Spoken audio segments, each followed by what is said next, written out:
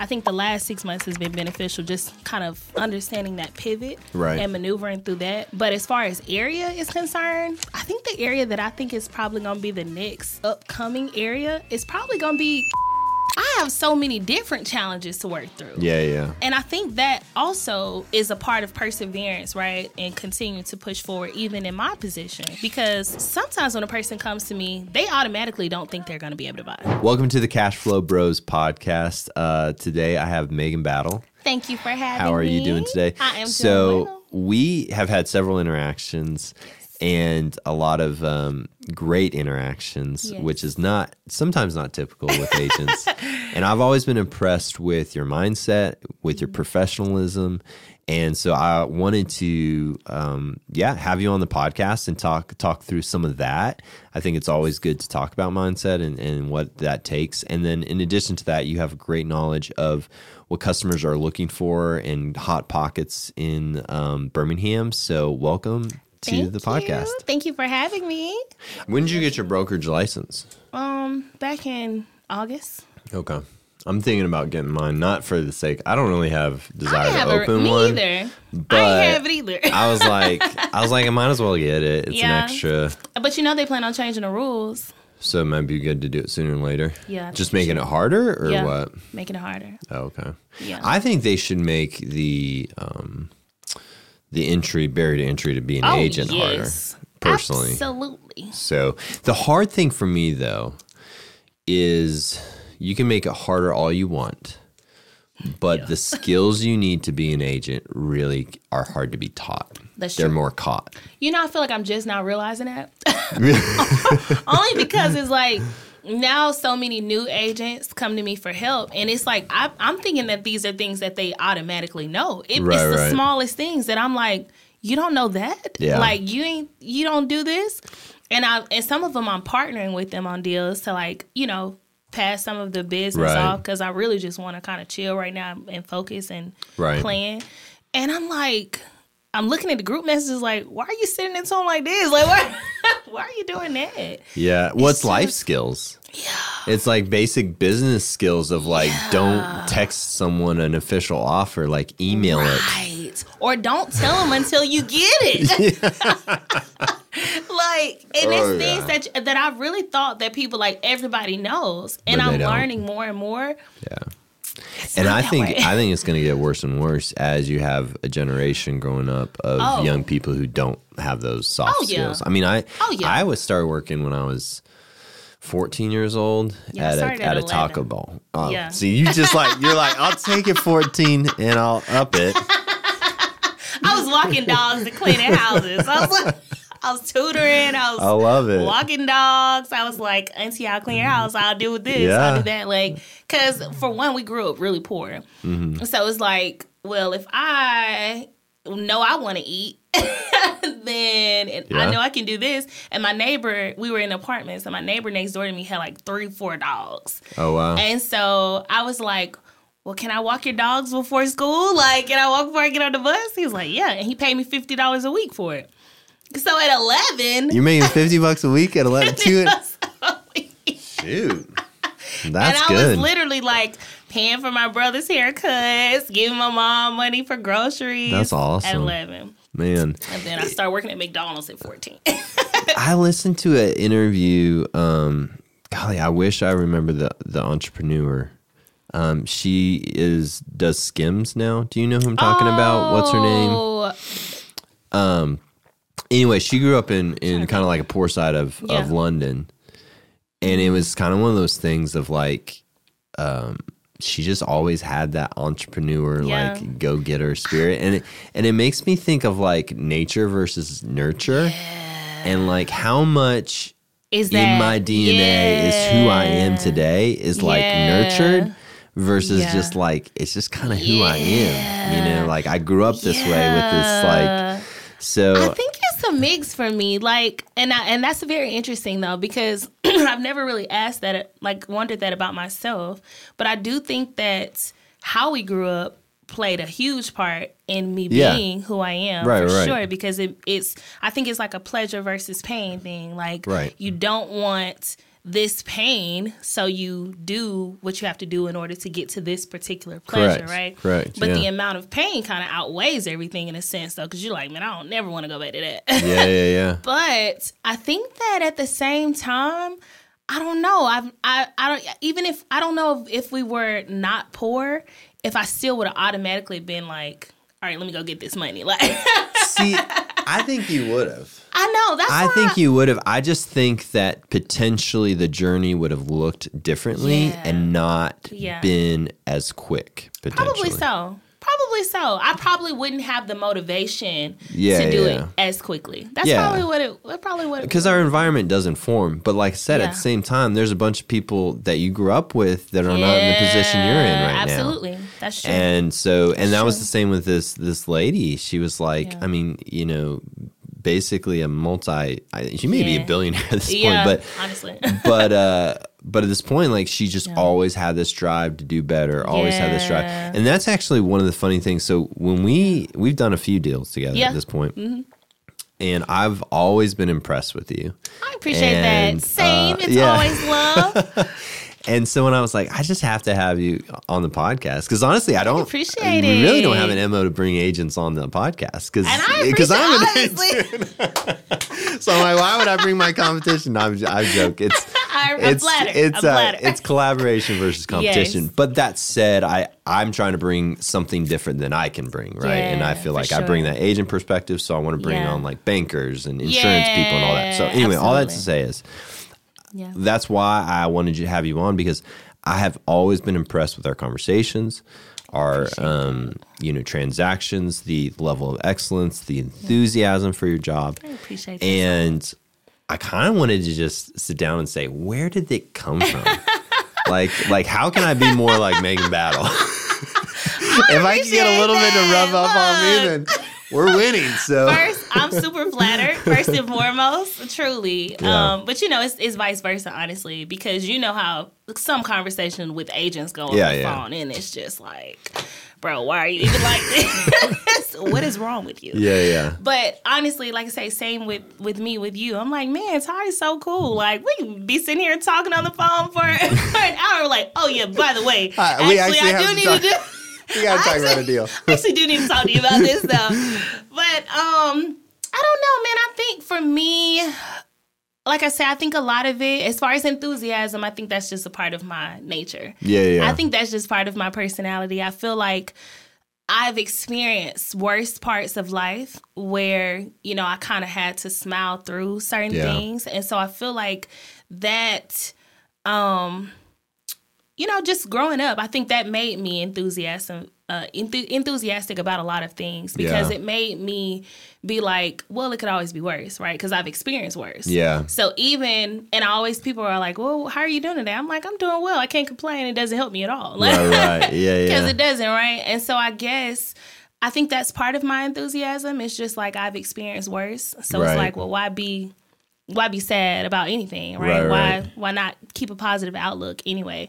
So I think I'm just a natural positive person in general. Yeah. But as far as my desire or motivation to like constantly, continue to, excel past my next level, I think it's, again, like pain versus pleasure. It's like I've experienced this, and I don't want my kids to have to go through those things. Yeah. Like, I know what it's like to, not have food in the house or water in the house or lights, And so because I know what that feels like, I never want my children to even be a snippet, even a little close to it. And I don't even have kids yet, but I don't want them to even know what that looks like. Right. I don't even want them in that arena at all. For me, I think it's just like, I want to be the one that takes my family out of the positions that they've been placed in. That's awesome. So I want to be the one that, like, I want to be the matriarch of my family, to where they have a huge picture of me on the wall. It all started with Mama Megan.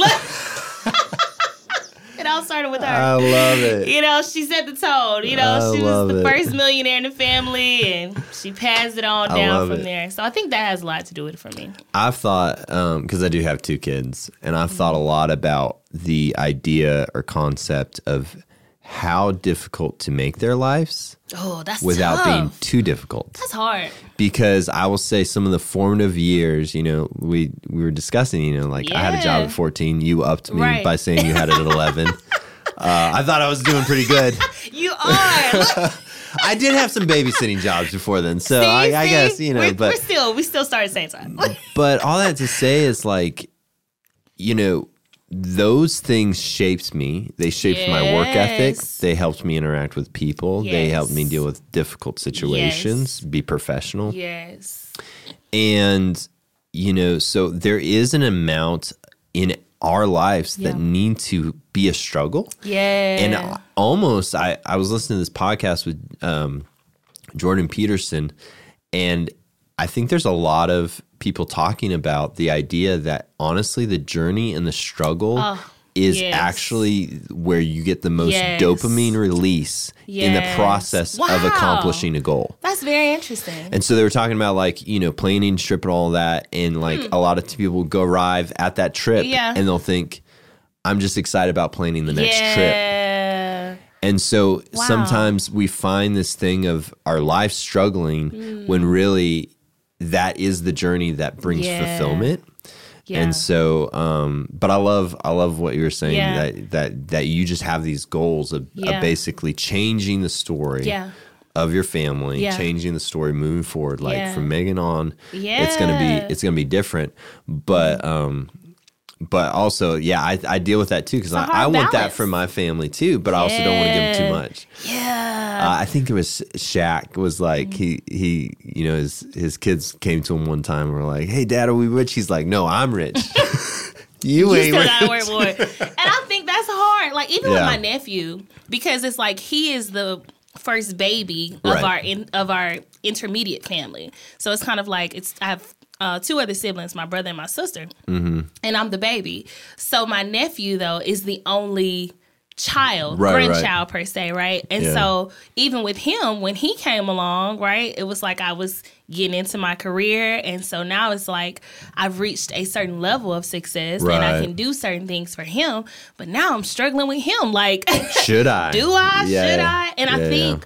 Like The Alchemist it's funny that you say that about the journey because The Alchemist is one of my favorite books, like of all time. Have you not read The Alchemist? No, I've heard of it, but I haven't. I need to be a better reader. Audible is where it's at. I should Audible is where it's at. Like Audible is where it's at because I can't sit down and like pick up a book. That's just not me.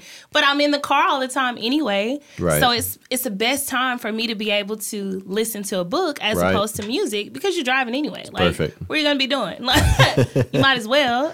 Yeah. But The Alchemist is such a good book. Like, it is probably one of the best life books I've ever read, ever. And it's a fictional story. Right. But there are so many gems within the book. It's like you'll be rewinding it multiple times. Like, wait, what did they just say? Like, wait a minute. And so the story talks about this boy who is having this dream every night up under this I think it's called a sycamore tree. Right. But every night he's having this dream that he finds this treasure. And so he can't stop having the dream. So he goes to this gypsy woman to find out what his dream means and figure out what does he do at this point. Right. So she says, I'll tell you what the dream means, but you have to give me 10% of your treasure. Whoa. And so he doesn't think that he's really gonna find it, honestly. So he's like, all right, fine, sure, I'll give it to you. Deal. Yeah, whatever, I'll give it to you, right? We as realtors, we want to negotiate to 5. Yeah. He's like, right, or none. Like, girl, you don't tell me what this is about. So that's awesome. So she tells him what the dream. She doesn't even. I can't even remember if she tells him exactly what it means, but she just tells him that he has to go. I think to the pyramids in order to find his treasure. Right.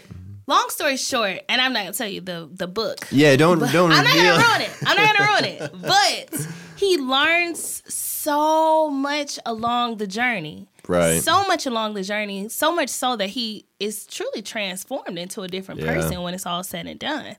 And every single step, he encounters so much turmoil at every turn it's like, dang, he's going through this too. Every point is something else happens to him, something else. And you can't help but see yourself though in his shoes as the main character. It's almost like you are analyzing your life with his life through the context of the journey. So you're thinking about something that happens to him, but yet you're thinking about something that happened to you. And then the gems that they give make you think about what you learned in that situation. Yeah. And in the end, though, you realize that it truly is the journey that really makes us who we are. Like, 100%. If I had not went through all the things that I've went through, I wouldn't be myself. I wouldn't have learned. I wouldn't have gained wisdom. And I think, even when people pray and ask for certain things, right, it's like you do realize you're not just going to get that, right? Yeah. God's going to put the stuff in your pathway to learn it. You do realize, like, oh, you want patience? Like, oh, okay, yeah. I'm going to send you something that's going to require you to have some patience, right? And I think that's the thing that people don't realize. It's like it takes time for you to develop those things. And the journey is probably the most important piece of the puzzle. It really is. I've always said, and I heard this somewhere, it was talking about becoming a millionaire. And the journey, they were more excited, and I've kind of taken this mindset on my journey to financial freedom. It's the things you have to be to acquire that level of responsibility of income, if that makes sense. Yeah, absolutely. And in order to build something like that, like you're about to start a brokerage, right? Which, congrats, that's awesome. Thank you. But it's going to require things out of you that's never been required before. Right. It's going to push you and challenge you. And so the actual, like you said, the actual reward is not your brokerage. Yes. It's the skill sets that you attain during that journey. Yeah, for sure. Because I'm at a place in my life fully confident you could literally put me in rags on the street tomorrow. Right. And I'll build it again. Right. I'll build it again. Right. And I'll probably build it faster than I built it. Yeah, because I learned. Because I know. I know exactly how to do it. I have full confidence, and I would go, if I had to, I'd go to Taco Bell again and I'd work my butt off to feed my family if that's what it took. Right. But I have full confidence I don't have to do that because I've built a journey of life skills that hopefully will sustain and help me grow something bigger than that. So that's amazing. So let's do talk because you do a lot of real estate. Yes. So I've heard. Some would say. Somebody said that. So I love all that mindset, but I do want your perspective because we both do we do some residential, we do some investing, we talk with lots of different people. Yeah.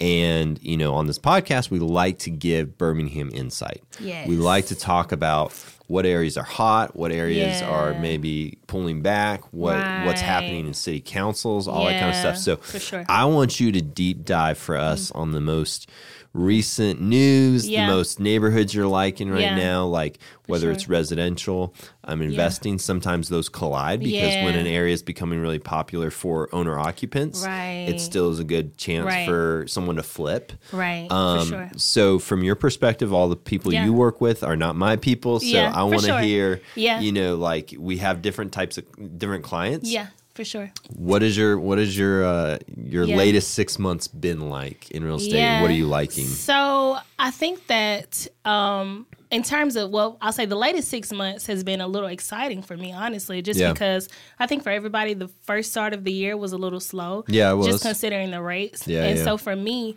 a lot What happened with rates? Just killed us. It's like anybody in the spade of real estate, we don't want you to work. Yeah. It's like, do you want me to survive? They don't. But so the first half, was like, wait, what? Yeah. And so then, rates started to come down recently. And so that's been exciting. But I think also just kind of understanding how to pivot through that particular type of market has been really exciting as well, just because it's like, oh, wow, that's showing me that I really can maneuver through any market. Yeah. And I'm seeing a lot of grant money as far as like available to first time buyers. That's making a huge difference just because again, strategy is everything. So because everything is based around supply and demand, it's like, okay, well, there's less of a demand, which means that we don't have to compete as much. Well, if we don't have to compete as much, then I can negotiate more. If I can negotiate more, then I can get a little bit more in closing costs. That little bit could buy down the interest rate, and now we have a good balance, to be able to do both. So I think the last 6 months has been beneficial, just kind of understanding that pivot and maneuvering through that. But as far as area is concerned, I think the area that I think is probably going to be the next, upcoming area is probably going to be Titusville, honestly. Just because. I like it a lot, and it's already happening, a little bit. And I partner with Titusville Development. Okay. And so we've done a couple of new construction in the neighborhood. Too. What about north and south? Because I've noticed a huge, it's like you cross that north side. So are you talking more south or are you talking all? Both. Okay. Because even if, and of course it will be a gradual, progression. Yeah, kind of like East Lake. Right now, and I still think it's in transition. But, it is. But south and north are still very different. Exactly. And it will be, right? But I do feel like either way, you're still talking about 7 minutes to the stadium. Yeah. New stadium at that. You're still talking about walking distance to UAB. Yeah. I mean, and you're still talking about being able to buy property $30,000-$40,000 sometimes. That's a huge difference. And I drove it. That's funny you say that because I drove that area when I was first getting into finding off-market stuff. Probably, I guess that was 3 years ago now. I was doing some driving for dollars and just trying to figure out this investing thing. I was so green. I'm still very green, but and I was blown away at the potential. And there was actually a lot of owner occupants with pride of ownership. It is. And so I like that pocket a lot. I think it's a great opportunity. I mean, because especially which the rates have affected the ARV for sure. But even, if you consider even now with, everything being the way it is, rates are improving a little bit. Right. I think a 3.2 could easily go from 145 ARV north or south. Yeah. And so with that being said, and with there being a shortage on affordable housing, it's kind of like, now you still have the crime. It's still a thing, but at the end of the day, it's in transition, and I think that's an opportunity for someone, especially someone young. That is a huge opportunity for you to be able to get in. And then there's so much grant money out there. If you can get into a house that literally costs you nothing, essentially, to really get into it, and then it's growing in value substantially over the next 5 years. I mean, it's kind of incredible. You can't really lose. So Titusville, and where else? What else do you like? I think that I still feel like, of course, it's a little late for Norwood in a sense. I mean, I'm still seeing some properties, though, as of recently, that depending on where it's at, I'm still seeing some that are affordable. But I don't think you're seeing the margins. No. Where it's savvy for an investor. No. I think Fountain Heights is going to change a lot. Okay. And I also feel like Ansley as well. Now, Ansley is a little tougher. Well, it's such a big area. It's such a big area. That I think it's going to be hard for it to switch so quickly. It's not going to be quick. Yeah. I think that's a long term. What about the Bush Boulevard area? That's coming up. I mean, especially if you're on that main strip. There's some beautiful houses. And they're large. Oh, yeah. They're so huge. And then at the same time, like I say, even in that sense, right, that's still super close to 5 Points West, which still has the Crossplex, and then now they have a Starbucks. I mean, it's like, what do you think? I mean, what do you think is going to happen? It's not going to be immediate, but it's happening. And I think those are the telltale signs that kind of show you, like, well, surely they're not. I mean, if you look at any other poor neighborhood, where are you seeing a Starbucks at? Yeah. So it's not there. No, it's true. So it kind of gives you a forecast. I love what our mayor's done in general to help clean up lots and clean up neighborhoods and all that. I think the only thing that I'll have a hard time with the policy is that everybody wants the help.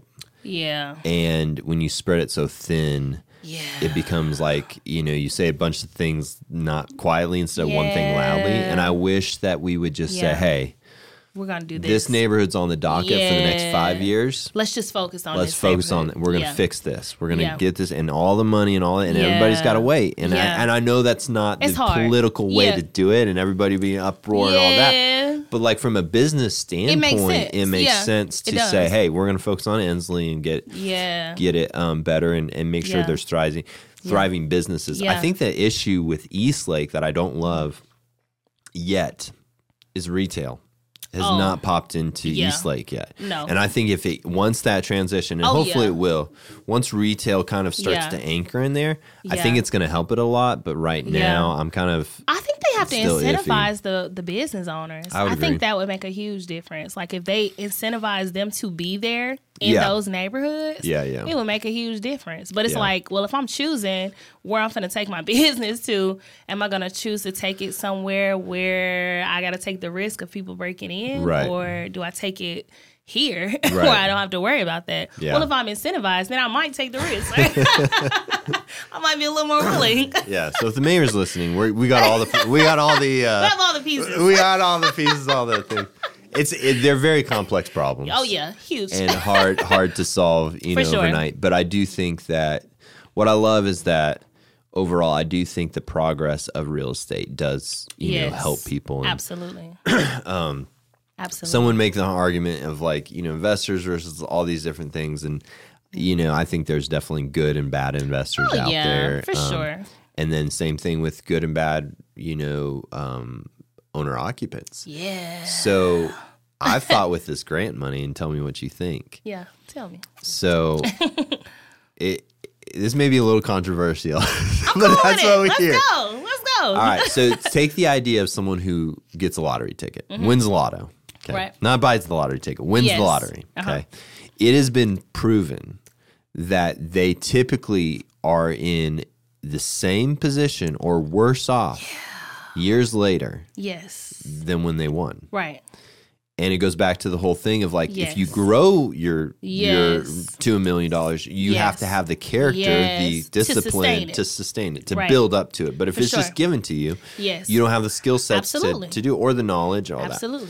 And I think somewhat in the same way, with the grant money. With the grant money, you're getting people who were typically used to renting and don't understand the principles of home ownership, which is you got to mow your lawn every once in a while. You got to, you got to maintain the property. You got to save for that rainy day when that roof goes bad. Right.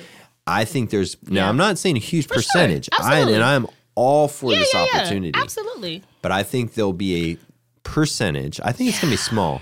But I think there'll be a percentage of those homes that are dilapidated in the next 5 to 10 years. I agree. I think that there's a mix of both. Yeah. I think that you have people, like you said, who literally were not prepared for it. Right. Didn't put any skin in the game for real. Right. And now so it's like, I got a gift. Oh, well. Right. Yeah. I think there are some people like that, right? But I think that that's where we come in a sense, right? To be able to give them the knowledge to say, hey, look, and me, I have a very real conversation with my clients in the beginning, right? Like, hey, so why do you want to buy a house? Right? Let's talk about that. Like, what's your reason? Like, what are you even thinking about? Right. Because that gives you insight into a person's mindset, right? And then you make sure that they know, well, at the same time, a house is a bigger commitment, right? Yeah. So you are going to have to put some money aside for maintenance. You are going to have to do X, Y, and Z, right? So we're going to get your home warranty. But after this warranty's up, I'm going to need you to renew it, right? Yeah. And so having those conversations, I think, makes a difference as well for a lot of those people, because you're giving them the knowledge that they may have not received from the next realtor, right? So if somebody's just, oh, come on, let's get you in the house, and they're not explaining to them, right, or walking them through, you got to understand what type of person you're dealing with, right? So if I know this is somebody who never had home ownership in their whole family lineage, right? I got to have a little bit of a deeper conversation with you around this, because I don't want to see you fail, right? My goal is to empower the community. So what do I look like just throwing you in there. Yeah, it's not going to help anybody. It doesn't help anybody, right? So, but and that comes back to like getting an agent like you who knows to say, hey, there's some other conversations we gotta have around this responsibility. Yes, because, let's give you a few people that you may need. You might need a plumber. I'm gonna give you a list. You might need an electrician. I'm gonna give you that, right? Yeah. And so a lot of those people after the fact look at me for everything. They're like, which is awesome. Which is a good and bad thing. Your phone be lighting up all the time. It's a good and bad thing. It's like, girl, I don't know who do that. Like, I don't know. But I appreciate it because it shows that they trust me, right? But take the opposite, right? Take the person who has been paying their bills on time for years and years and years and years and years.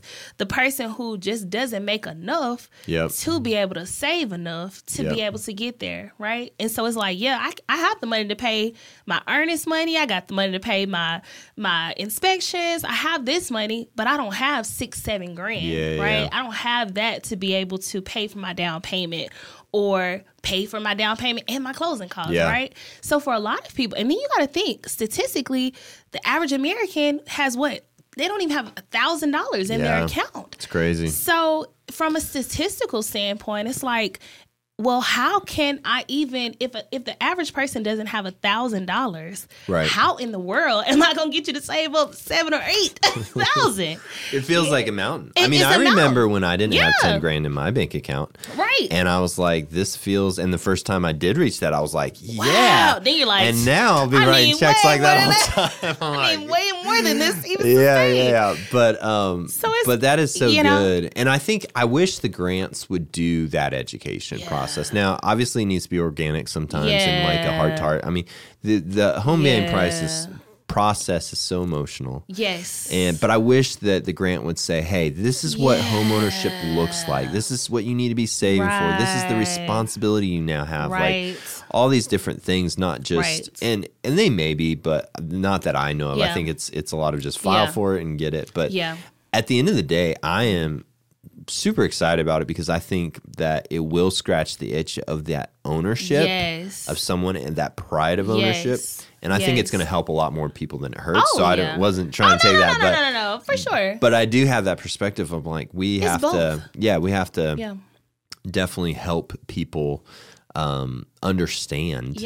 You know, that so that they don't have the roof go out on them. Because, you know, your water gets in the house and you are up a river. And now literally and metaphorically. Literally. And see, I've seen both. I've seen literally both. Like, I've seen the person, especially think about like the young professionals even, right? It's like, I've seen people literally get into their house in 2019.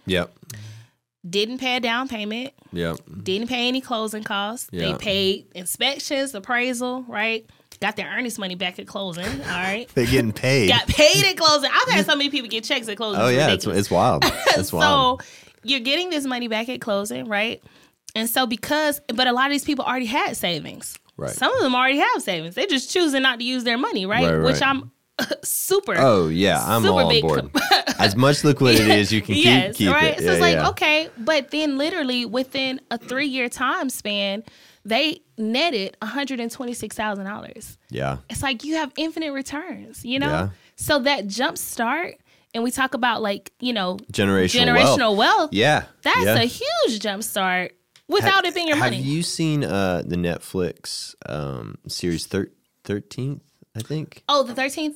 I think. The 13th? I mean, no. Okay. I think it maybe is the 13th. Yeah. But I mean, it's talking about segregation and I watched it. Poverty and all that kind of stuff. And they break down home ownership between minorities and it is just wild how much that affects the success in a financial sense, because I think success comes a lot of different ways for people. It's not just money, but success in a financial sense for a family is very tied to home ownership. It is. And so I'm actually a huge fan of it. And it's interesting. I'm working with a fund right now who does a lot of rentals, and we're dispoing some of the rentals. And it's been really cool because I've seen, I would say 70 to 80% of these dispos are going, we actually talked about one Keystone. And majority are going back to homeowners, owner occupants. And I thought when a fund buys a property, it would just stay in a fund and they would maybe just move them around fund to fund. And that may still somewhat happen. For sure. But it was an encouraging thing to see, like, they want the maximum for their investment, and that is typically going back selling to owner occupant. Yes. Because it has that tangible value. But the affordability is there for that purchaser. Yeah. And I think that's what makes all the difference. It's like, well, if you're going to be paying close to what you're going to be paying for rent anyway, and you can get into this house and, you know, but like I say, give them that information to say, hey, look, yes, you finna get in, but you got to prepare for this. And I've literally seen the opposite. I've seen people, we were able to get you literally a $7,000 grant, and they were able at that time. You could get an additional second mortgage in cash though at closing. Wow! And it could go towards your repairs or whatever you wanted to do in the house, right? So she literally got back. I mean, probably because she got back some of her earnest money too. She probably walked away with like $14,000 in closing. And I told them now. I said, listen. At the end of the day, because there were things that they wanted to do in the house and all of this, right? But I also knew that these were the type of people that I needed to prepare them, right? To be able to say, hey, this is what you got to do. You walked away with $14,000. Yeah. And afterward, this was an older house, so we knew this, right? We knew it was going to be things that you need to do coming into it. That's why we got the money. And they didn't put it in there. And then things start happening. And then they were like, oh, my God. And I'm like, y'all. Yeah. What happened to the money? Well, we bought furniture. Yeah. And it's like, well, furniture ain't fixing the pipes. Because what are we doing? Expensive. You know? And that's tough, And that was, and in the beginning, I felt so bad for them. Like, I started paying for some of the stuff. I was like, well, you know, I'll help you out and do this. I'll do. But then I started thinking, y'all got $14,000. I got you $14,000. Like, you got to do it yourself. You gotta, and I think that's why I say it's a balance, right? Because some people just need the opportunity. Some people just need the leg up. Some people just need to be able to get in and see, like, oh man, this is possible. I can do this by doing this. And then some people, you can give every opportunity in the world, and they're still not gonna see for what it is. People are people, and that's the thing. But the more I think about it, the American dream is there. Yeah. But I think for people who have less advantage, it is a lot harder to attain than people talk about. Oh yeah. And it takes a lot. It's a mindset too. It's a mindset, but I've also said this too, and I think about it in a timeline and of success and just building towards a goal. And so, you know, people often underestimate the sustained amount of good decisions they have to make to accomplish something. Yeah. And so, and then when you have either personal things that bad choices or we'll call it economic or, you know, issues with family or whatever that set you back, then you've increased your timeline and good decisions you have to do to overcome it.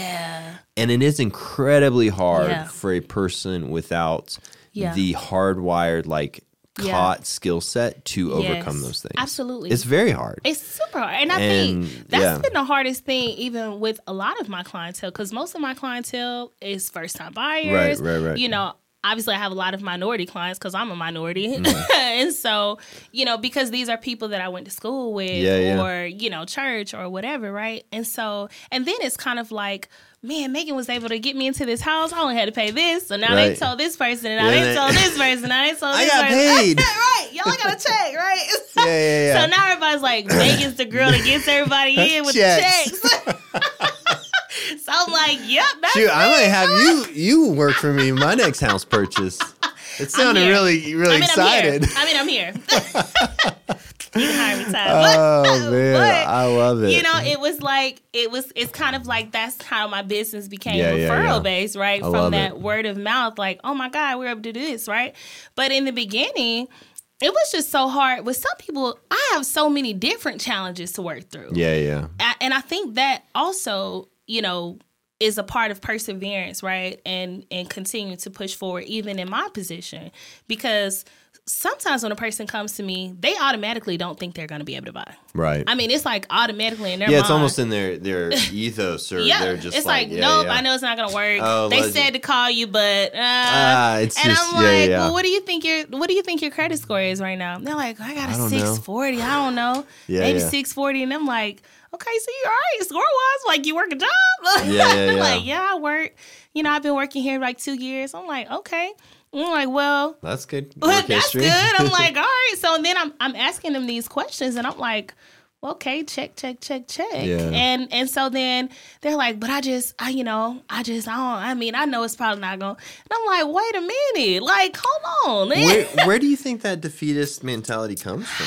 I think it's very deep rooted. I think that it goes back to history. Honestly, I think that if you think about like redlining and segregation and all those things, I think that historically it plays a big factor, right? Because if your great-great-grandma, or even grandma, right? Yeah. At this point, honestly, even if grandma went to try to get a loan or try to buy a house back then and she was unable to, and so now she's took that defeated mindset home, right? And so now she's like, well, this is all we're able to do.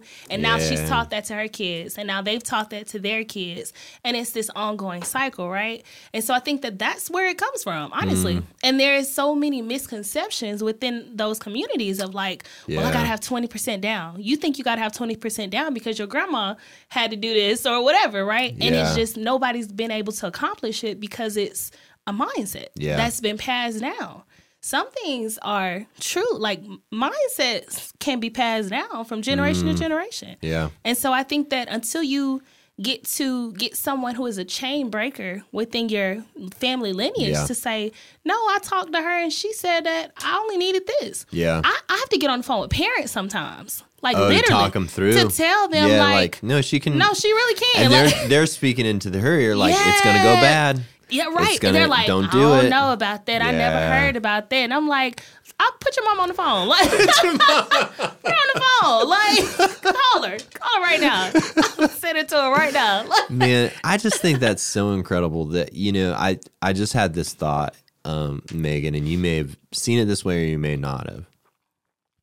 But I think you're going to look back on your life and realize the wealth that you have is all the lives that you changed. Oh, I appreciate that so much. And not the money in your bank account. I appreciate that. And sorry, like, shouldn't get emotional on a podcast. Oh, wow. You're going to make me cry. Well, I think what we do, we care about people. Absolutely. Like, at the end of the day, I think if we were in it for the money, we just it would be pointless, right? But but we're here to care about money. I've allowed friends to get in homes, and I love the process. I love the process because I care about the quality of home they're in. And I'll walk into a house and I'll be like, "We're out." This ain't because it. this house is junk because I care. Yes, and I think the same thing is true for you. Is you care. You care about what you do, and I love that you're in your communities, loving on people, helping them walk through some of these situations and mindset issues. And I think you're going to look back on your life and you're going to look back at a whole line of people that you've helped in not only mindset, but also in their economic position, which is awesome. I feel like that now, but it's when my clients, like I was talking to one of my clients the other day, and we were standing outside of a house after the showing and just talking or whatever. That's gonna be me every time. We're gonna leave and then we're gonna be out there just chopping it up. So I love it. We were out there talking and she was like, Megan, I'm just so proud of you. We went to high school together. So keep in mind, I went to Shelby County High School. So my dad is from Columbiana, and my mom is from Dolomite. Okay. So keep in mind now, the country and the hood. Okay. So in love with sound. So it's like I've seen both worlds in a sense, right? And so I've been to a school where I was the minority, and I've been to the school where I was the majority. Wow. Right? And so you look at both, and you're like, oh, man, this is totally different. First of all, day and night. I went to Shelby County, my 9th grade year, 10th through 12th, I was in Winona. Okay. So day and night, right? Yeah, so when I got to Winona, though, some of the things that they were learning in school, I had already learned in middle school in Columbiana. Wow. Which was really crazy to me. Yeah. Because I'm like, why are y'all taking this now? I've learned that in 7th grade. Like, why are we doing this? But it opened my eyes up so much because I can see everything full picture, right? Full circle. And so I was standing outside talking to my client, and she was like, Megan, I'm just so proud of you. She was like, I've seen you sell so many houses to people we went to school with. She was like, and I don't think that they would have bought a house if it wasn't for you. That's awesome. And I was like, I felt that way, right? And they've told me, my clients genuinely, like, they, this industry is hard. And so real hard. The highs are high, the lows are low. It's like yeah. And so having those conversations with them where they're like, oh my God, Megan, like, thank you so much. Or they're crying at closing because they never thought this was possible for them. Or I'm calling them like, girl, do you know you got $100,000 in equity? Like, those conversations, they are what inspired me to keep things going. Yeah, that's great. And having that conversation with her, I said, I just don't feel like I've done enough. I was like, I feel like there's so many more people for me to help. And she was like, Megan, she was like, you're already helping. Like, you're already helping. And so I think for me, I care so much because I've seen what owning real estate can truly do for somebody. Yeah. And I think that because I almost feel like there's a group of people that have the wool over their eyes. That's kind of what I feel like. And I feel like part of my purpose in life is to be like, y'all, take it off. Like, to be like, this is what's available to you. And again, I think it's because it's something that they have thought for so long. It's just kind of been conditioned to think that it's not possible. That's awesome. And then you can do when you open the door up, and you're like, look, you can walk through. Yeah. It's yours to walk through. You got $2,000? You got $2,000. You work your job. Yeah. Okay. You know what? I just had this thought, and I was like podcast when we're thinking about, but that's my personality, spitball. You know, it'd be so cool is for us to do a I don't even know what you call a meeting or whatever, but with all of your clients,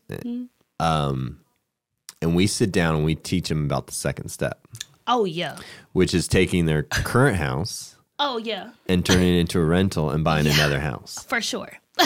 First of all, Todd, we're already on that wave here. This is the first step. We've already. It's like the first step is owning. The second step is investing. And so, what does that look like? And how can I do it with a simple, like they can leverage literally another home mortgage to go get another place and turn their old place. Yes. I mean, like, how cool would that be? So, it's funny that you say that because in August, right before, right after I passed my broker exam, I took my broker exam on Friday. We had the event on Saturday. Right. So I called it the Elevate Summer Soiree. Okay. And well, I said meeting. You took it to another place with soiree. So I dip out at this point. So first of all, you're going to be on the panel this next coming soiree. Yeah, you'll be at the soiree. Yeah, I'll call it a meeting still. You are way more posh than I am. But we was like, and that was my whole goal, right? I was like, man, I want to take people from wherever they are in their process, right? So if you are in a place where you're like, man, I want to buy a house, but I got to get my credit together, right? Right. We had a panel discussion first, and we started with credit. Oh, that's awesome. So after we did credit, then it was like, all right, let's talk about the financing. So then we had lenders come up about the financing, talk about those requirements. So then after that, it's like, all right, you got your first house. You were able to get finance. You purchased all of that. Okay, so now let's talk about building. Let's talk about investing. Let's talk about building wealth. And so we literally went step by step in the process, and we talked about HELOCs and wholesaling. So you're already like 10 steps ahead of me. I love it, man. I love it. But education is going to help. And you minds. can YouTube it, but having someone that you know and trust, yes, to have tell that you about it, is great. And at every point, even if my panelists were speaking, and I could see, I know most of the people in the room, right? So I'm watching them kind of be like, huh?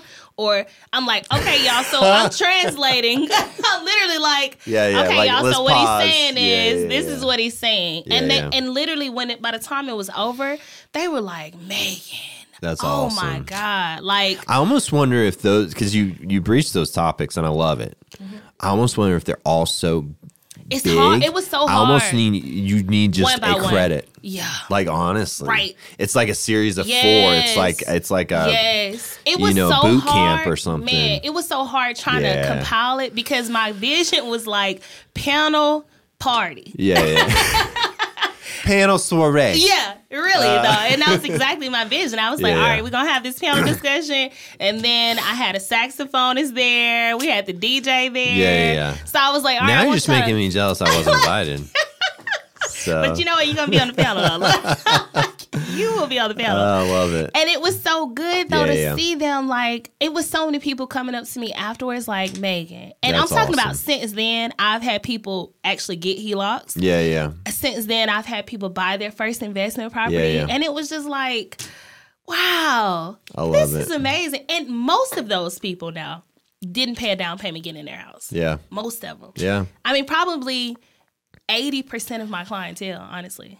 And it's like I said, I don't want to beat a dead horse, but like it goes back to that's the first step. Yeah. But they need to sit there and say, okay, there's 20 more steps. Right. You got to pay that mortgage on time. I think they were so overwhelmed. You got to pay that mortgage on time for the next 2 years to get the next opportunity. You know, like start with those steps, and then you can build and build and build. I think they were overwhelmed. I'm not gonna lie. I think they were like. I feel like you could piece it into a boot camp. Yeah. It probably needs to be more sessions, and then they could just chew on each. Yeah. And almost like pick and choose. Like, I've already got my credit dialed in, so I'm going to go to the next step. Yeah. So, but I love it. I mean, I think you have a great heart to help people. I appreciate that. And, you know, like I said, I just appreciate this conversation. And same. It's been so fun. I didn't know a lot of your background. I didn't know your history of how you grew up and stuff and all that kind of stuff. So it's amazing. And I always say, time is our most valuable thing. Oh, yeah. And for you to sit down with me for, this hour and hang out is just... Absolutely. I feel honored. And I hope that, what our listeners get from it, from the investment, because we do a lot of investment. We talk about, we have some people that flip and all that. Yes. I hope they hear, the side of it that's like real people are going into these homes that you're flipping. Yes. And it's not about the budget line at the end of the thing. Like, don't shortchange it because that's someone's home at the end of the day. House, And so they still got to make money. I get it. For sure. It's got to be balanced. But, like, just don't halfway do things because at the end of the day, we're in the people business and we need to take care of people because I know a flipper in town, he's really good at what he does and he doesn't shortchange it. Yeah. And sometimes I'm sure there's been moments where it hits his profit line. Oh, yeah. But at the end of the day, I think he really enjoys the process of creating a home that a family's going to be in. Absolutely. And the same thing I would say for rentals, when I go in and flip my rentals, I don't just I've got to still make it economical. Absolutely. But at the same time, I don't halfway do things. Yes. For the sake of, trying to budget. Yeah. I'm like, hey, in the long term, if you make a tenant happy with the place, they'll stay longer and it'll be a win-win. Absolutely. And so I think even on the investor side, we need to educate people to bring excellence, to bring quality, to bring their best, to care, so that we ultimately are making a better world. And that may sound like really high and flighty as far as aspirations, but I think that's I mean, what are we here for than to make the people around us better? I think you're right. And I think that I think you're 100% right. And I think that from an agent standpoint, right, if I see or if I know that there's a certain investor that's done this property, then I'm like, oh, we're doing it. We're buying it. We're good. Like, exactly. I see it. I'm like, oh, I've had an investor literally, we came in to the house, they had cleaned the carpets. they had spoiled, I guess. Right. So you could smell it in the house. Yeah. And I was like, well, hey, it was kind of stinky when we came in there, but we love it. So he was like, we'll replace it. I'm like, well, since you're going to replace it, can you do laminate instead of carpet? And he did it. That's awesome. He did it. And I never forgot that. And so moving forward, anytime I see his name, I'm like, oh, bet. We're doing Great. it. Yeah. Let's do it. Because, awesome. And ultimately. Reputation. Reputation is everything. And I think that that's one thing that investors don't fully get sometimes. It's like, you're going to run into these agents again 9 times out of 10. And so if their client is calling them because this was halfway done, what do you think that agent is going to think about you? You know what I mean? And I just feel like you get back what you put out in the world. You put good out, you're going to get good back. You put out this, you might get that back. It's a balance. I hear that. That's awesome. Well, I appreciate the time. Thanks so much. And I hope you have a great rest of the day. I appreciate you, Todd. Yeah, for sure.